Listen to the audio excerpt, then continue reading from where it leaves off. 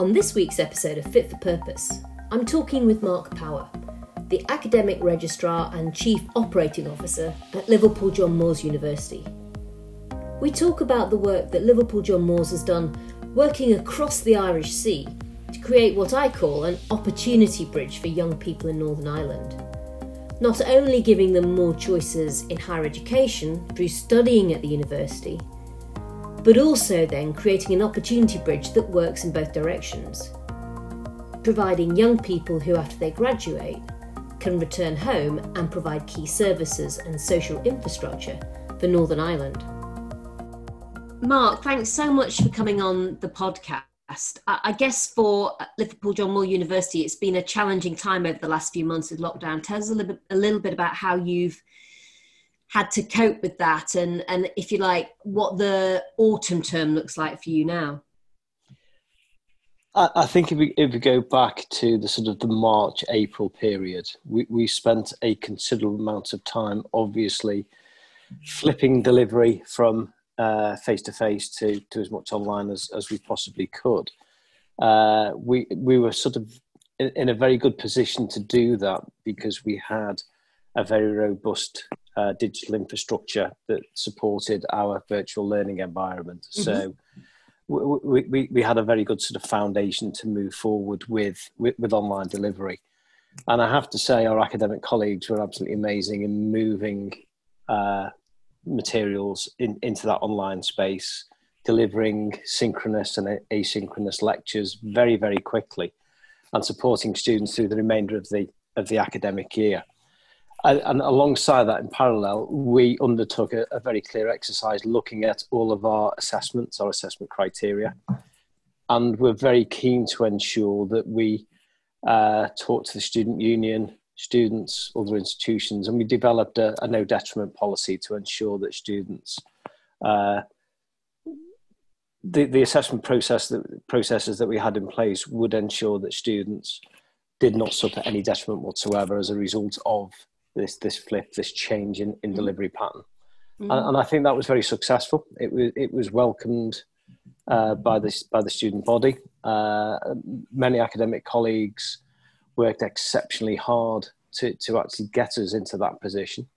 And I think the one thing that the crisis has shown is how, in the face of adversity, people become extremely innovative and creative in delivering solutions. So actually, the remainder of the previous academic year, I think we could say with some confidence, went as well as we'd have hoped, given the circumstances. And then, of course, as we move through the summer, we prepare for the autumn term.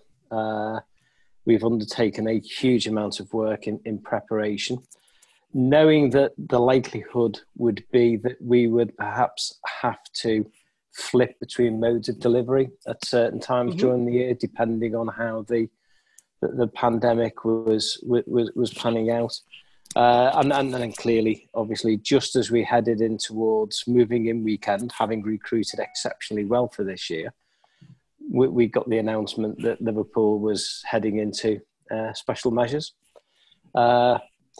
But then again, we worked right across the city with all of the local universities, with the city council, with local public health, within an umbrella group called City Shield, which I think, again, has served both the university sector, but also the wider community very well in planning for and hopefully protecting the wider community as significant numbers of students migrate back into the city. And that means you've got a consistent approach that protects everyone, including the students coming back to Liverpool John Moores.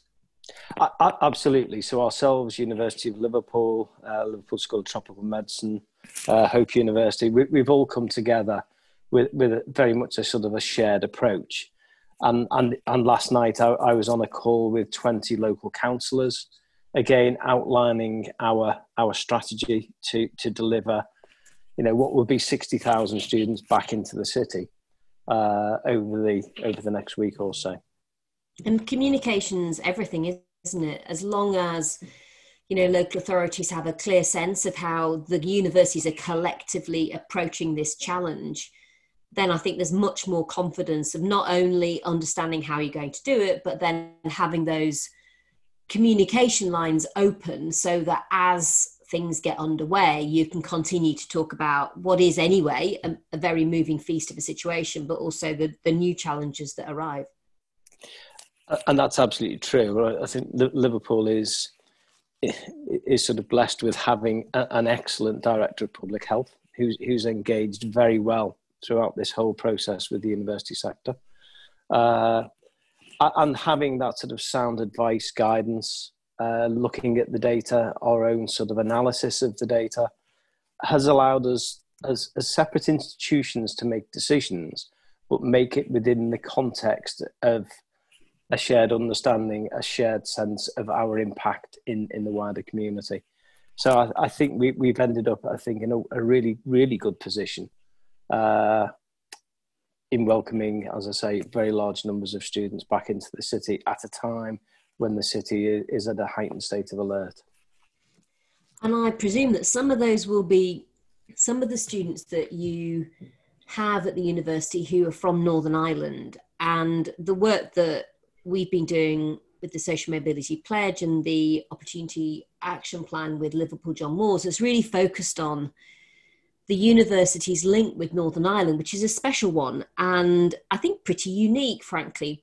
Can you tell me a little bit about the work that you've been doing in Northern Ireland and, in a sense, this bridge that you've been able to build, an opportunity bridge, as I've called it in my mind, between where they are and the chance to get to university at Liverpool John Moores?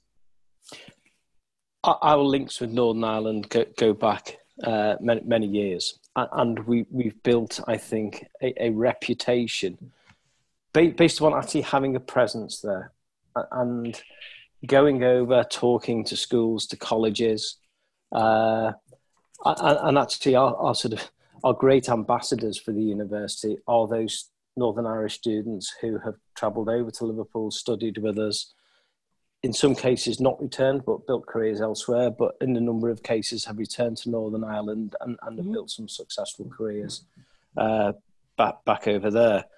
And I think the work that we've done then, and it is a relatively small team of people, but absolutely dedicated to ensuring that we offer support, guidance, advice, but both to those as teachers, those college lecturers who are working on a day-to-day basis with the students, but also run events and invite parents, supporters of potential applicants, so they get a sense and build a sense of confidence that the institution recognises that the Northern Irish population is particularly important to us, and we recognise the challenge that Northern Ireland has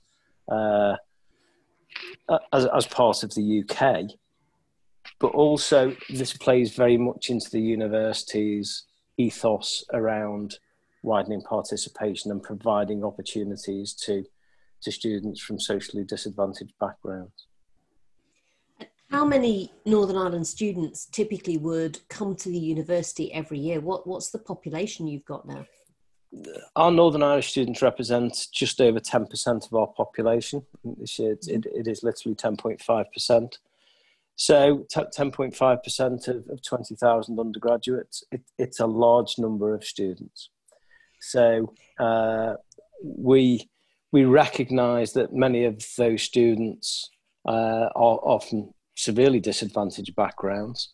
And we do a considerable amount of work, not just in supporting them to raise their aspirations to actually succeed, to come over to Liverpool, but to actually ensure that whilst they're in Liverpool, they get the best experience they possibly can, and that we support them to achieve their potential. And obviously it's a distinct community within your student body.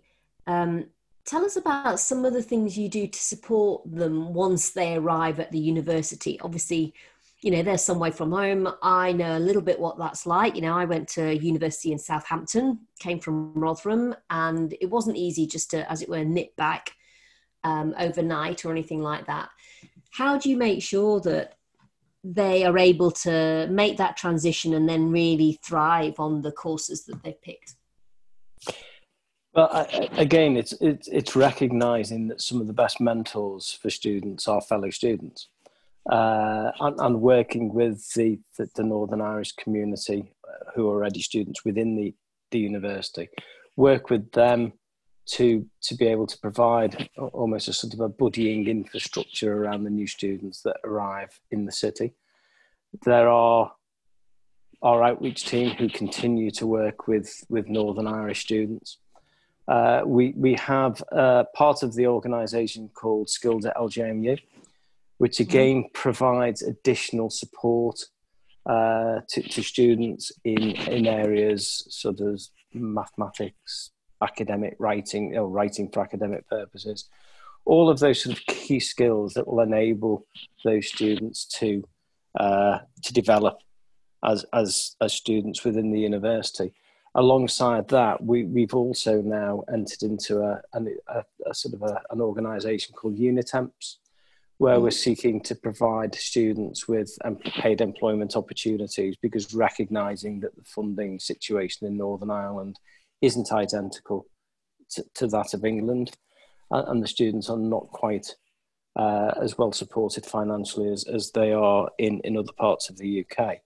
So again, providing an opportunity for students to gain some paid employment that will help support them through their studies. And of course, I suppose with COVID-19, one of the challenges has been you've had to take much of your lecturing and tutoring online. How does that affect the work that you've been able to do in Northern Ireland? Normally, you would have been over there on the ground talking to potential students about the opportunities at Liverpool John Moores. How have you managed to do all of that work this year? Well, we've flipped all of that activity online, and actually the indication is that we've had almost a greater engagement in the online activity that we've provided than perhaps would have been possible in face-to-face events. So we are seeing a greater engagement, both in terms of numbers and almost appetite from potential applicants who want guidance, support, etc. We also have a set of summer support sessions that we have run over a number of years, and we've enhanced those this year, recognising that for many students they'd not actually been in the school setting for some considerable time. And we ran those online during July and August. They replaced the summer schools, the physical summer schools that we had. But actually running them online again gave an opportunity for applicants who perhaps wouldn't have otherwise had the opportunity to travel over to England during July and August to engage within that summer school process. And actually that's something that, on reflection, that we will continue with post-pandemic. Just providing that additional opportunity as well as that physical interaction. It's interesting how many universities have said similar things, Mark, that they had to go online in much of their student support or other areas of provision, not just education. And, for some students, it has made it easier. And so you almost have this sense that, as challenging as COVID has been for all of us, including universities, there is some sort of a legacy, particularly around remote learning and outreach, that will continue after this in a really positive way. I think it certainly will, and it has really far-reaching implications. It has far-reaching implications for how universities think about their estate in the future, how they think about their investment in their digital infrastructure. And that's something that we've certainly been considering over the last 6 months. What will the university look like over the next 5 to 10 years and beyond? But I do think, the comment I made earlier about these sort of times of crisis and adversity really do focus people's minds, and it's amazing how innovative and creative people can be in those circumstances. And for me, that's probably one of the most heartening parts of the last 6 months, just being able to see how colleagues have come together in such a constructive way. Yeah, and it's incredible that when people really have a mission in the sense of things they need to get accomplished, then you can just move at double quick time to normal. And in a sense, I think it's partly just because everybody knows what the objective is that they're trying to get to. So people can take their own decisions. They sort of feel empowered to get on with things. And, you know, the numbers of organizations, not just universities, but businesses we've spoken to that have said just that. And also, not only have they accomplished a huge amount, it's also brought people and those teams together because they've really seen what they can do once they are able to rise to a challenge like COVID-19. So in many respects, it's helped really build teams up and give them a real confidence about, you know, how they can perform going forward. I think undoubtedly the sort of the level of collaboration I've seen across the service teams, the corporate services within the university and our academic colleagues has been absolutely tremendous. I mean, it really has been such an effort. And as you say, having a clear objective, and the objective has always been around supporting students and their learning. So we starting off with that sort of core principle and ensuring that those students are in no way feeling abandoned by either the university or the school that they were in previously, and wrapping that support around them in the best way that we possibly can, I think has been a really sort of positive dimension to this. That being said, though, the switch to online does bring with it other challenges, and that's something that is particularly related to Northern Irish students who typically do come from the sort of lower socioeconomic backgrounds, in that we cannot make assumptions that they either have the equipment or access to data.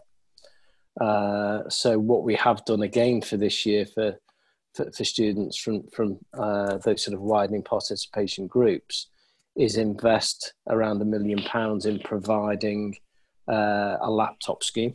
And we'll provide students with their own laptop, as well as buying them data bundles. So it will allow students to access those online materials from wherever they're choosing to live in and around the city. And did a lot of the Northern Irish students, like many students, end up effectively going home and working remotely from there? So that's the sort of scheme that ends up becoming absolutely crucial to helping them do that. Yes, they have. And a number of those students, certainly for the early part of this coming academic year, have chosen to stay in Northern Ireland temporarily.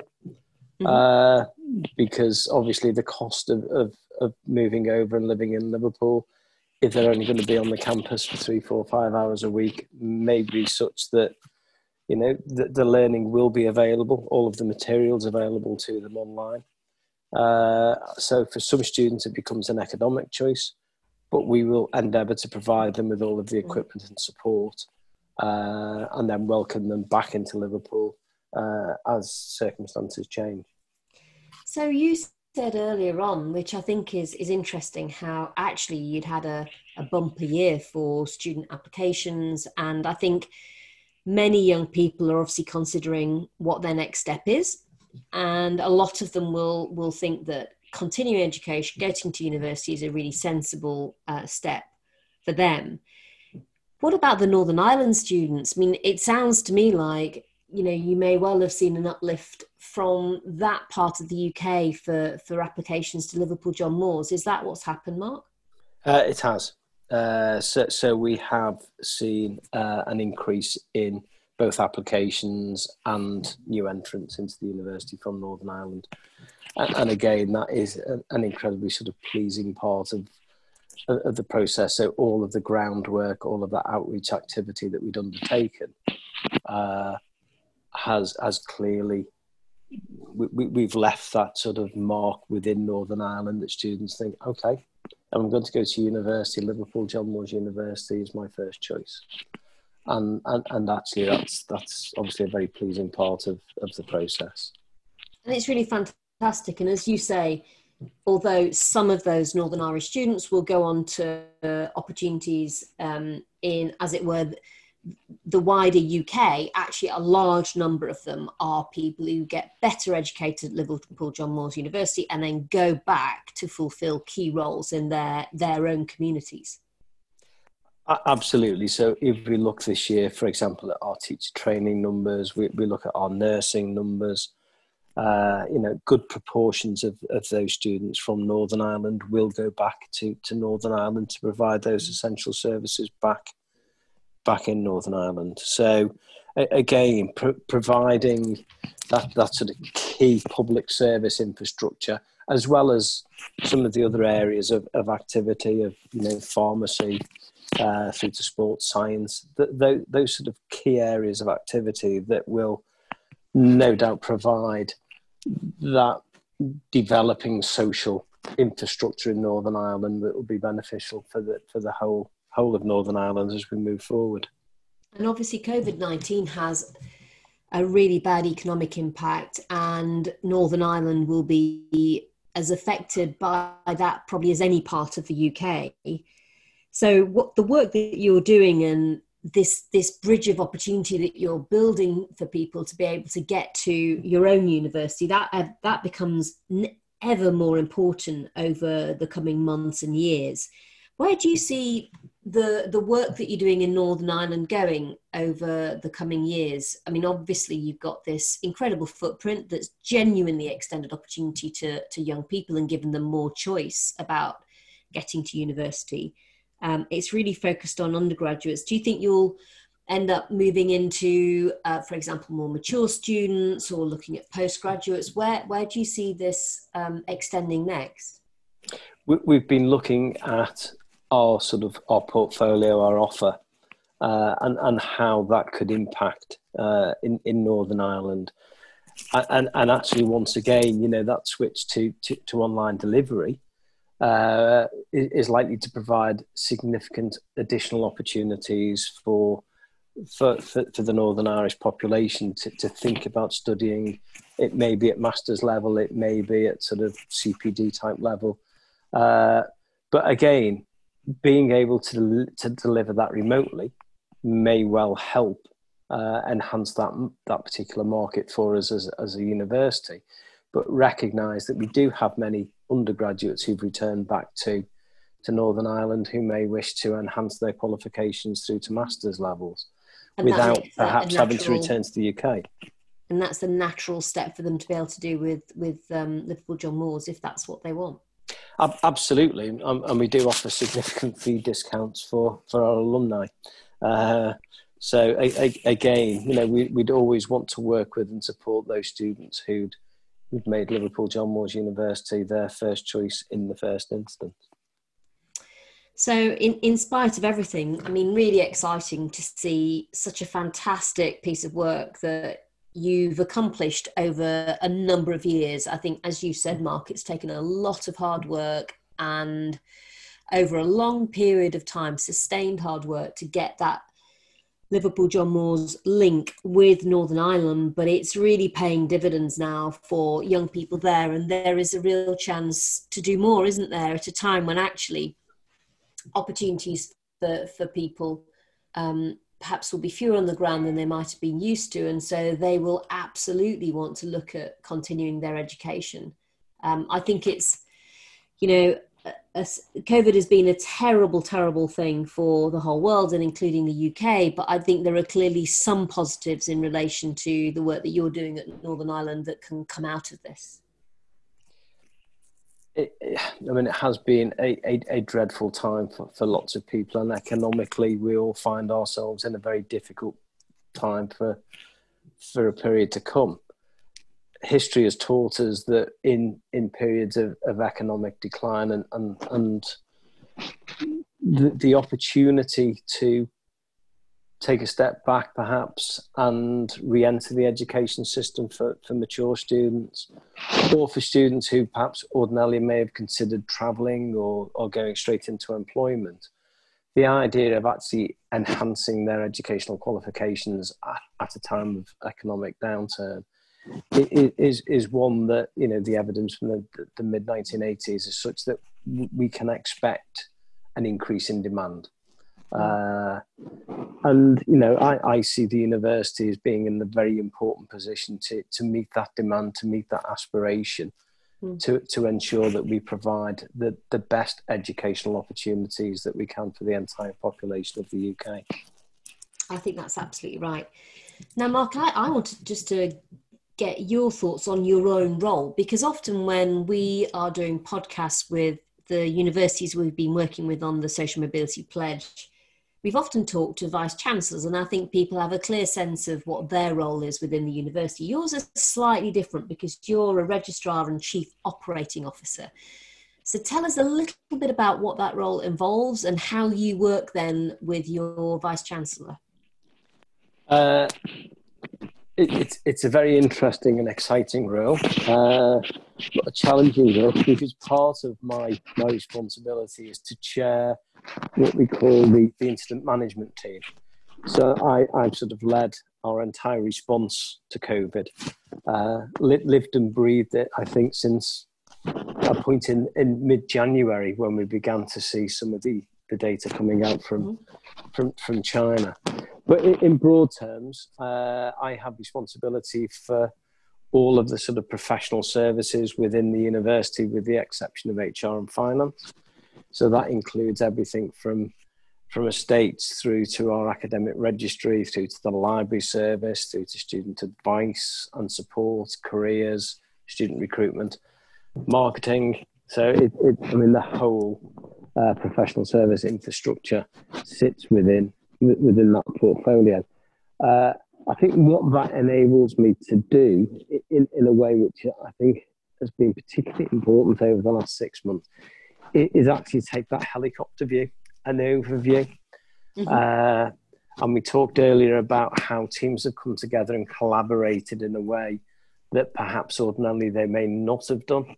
It's ensuring that I've provided the environment and that opportunity for people to come together and face a whole range of challenges. And as I say, the outcomes and the creativity and innovation has been quite astounding. So that's a key part of the role. The title registrar, in Latin, sort of keeper of the records.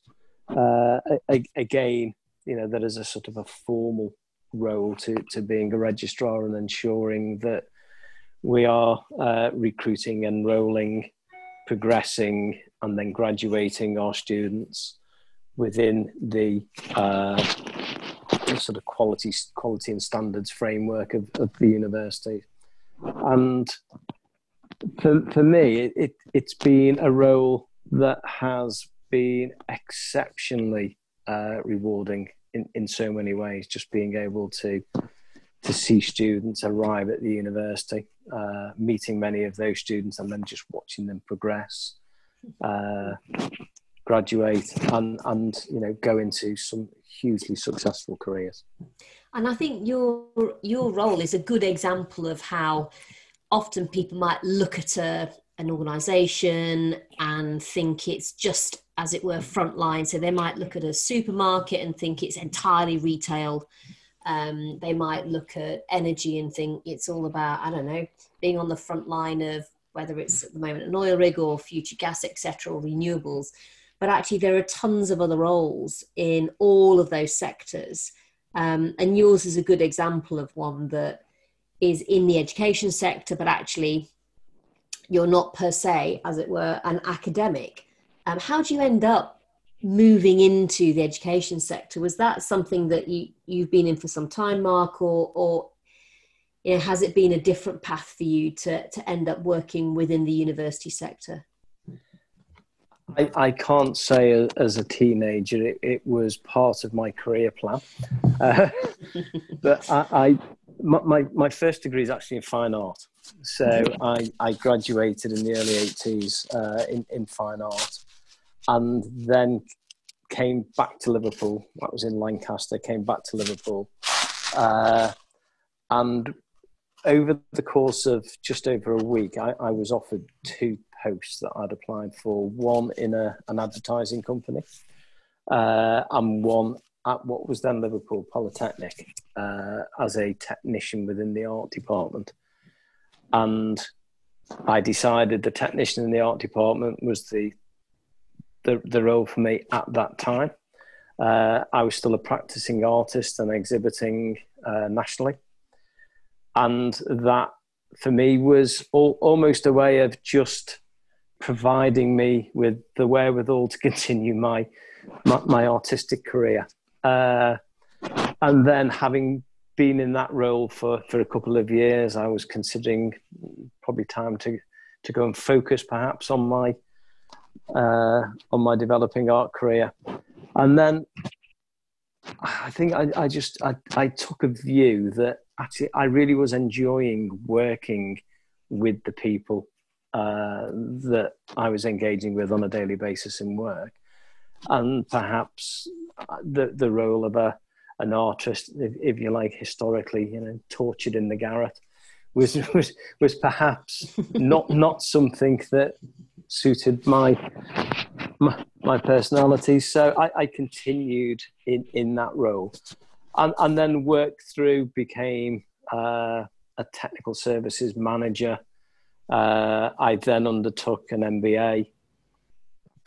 I then sort of moved more into the sort of administrative side of the university, and I can't say it became, a sort of focused career path to see how far I could actually get within the university. But I think what was important for me was that when opportunities arose, that if I felt confident that I could perhaps be successful in a particular role, I would take an opportunity to apply. And I think being within a university setting was always important, because you're in that sort of constant learning environment, and being able to engage in training and development and learning new skills. And that for me was such I think a wonderful opportunity.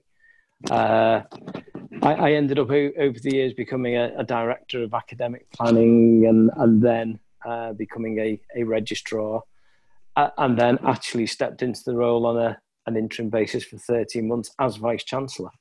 So I'd started really at one end of the university and ended up right at the top of the organisation. Amazing. Which for me was just an incredible journey over a number of decades, to actually achieve something for me that really wasn't a career aspiration, but actually something that I really, really enjoyed.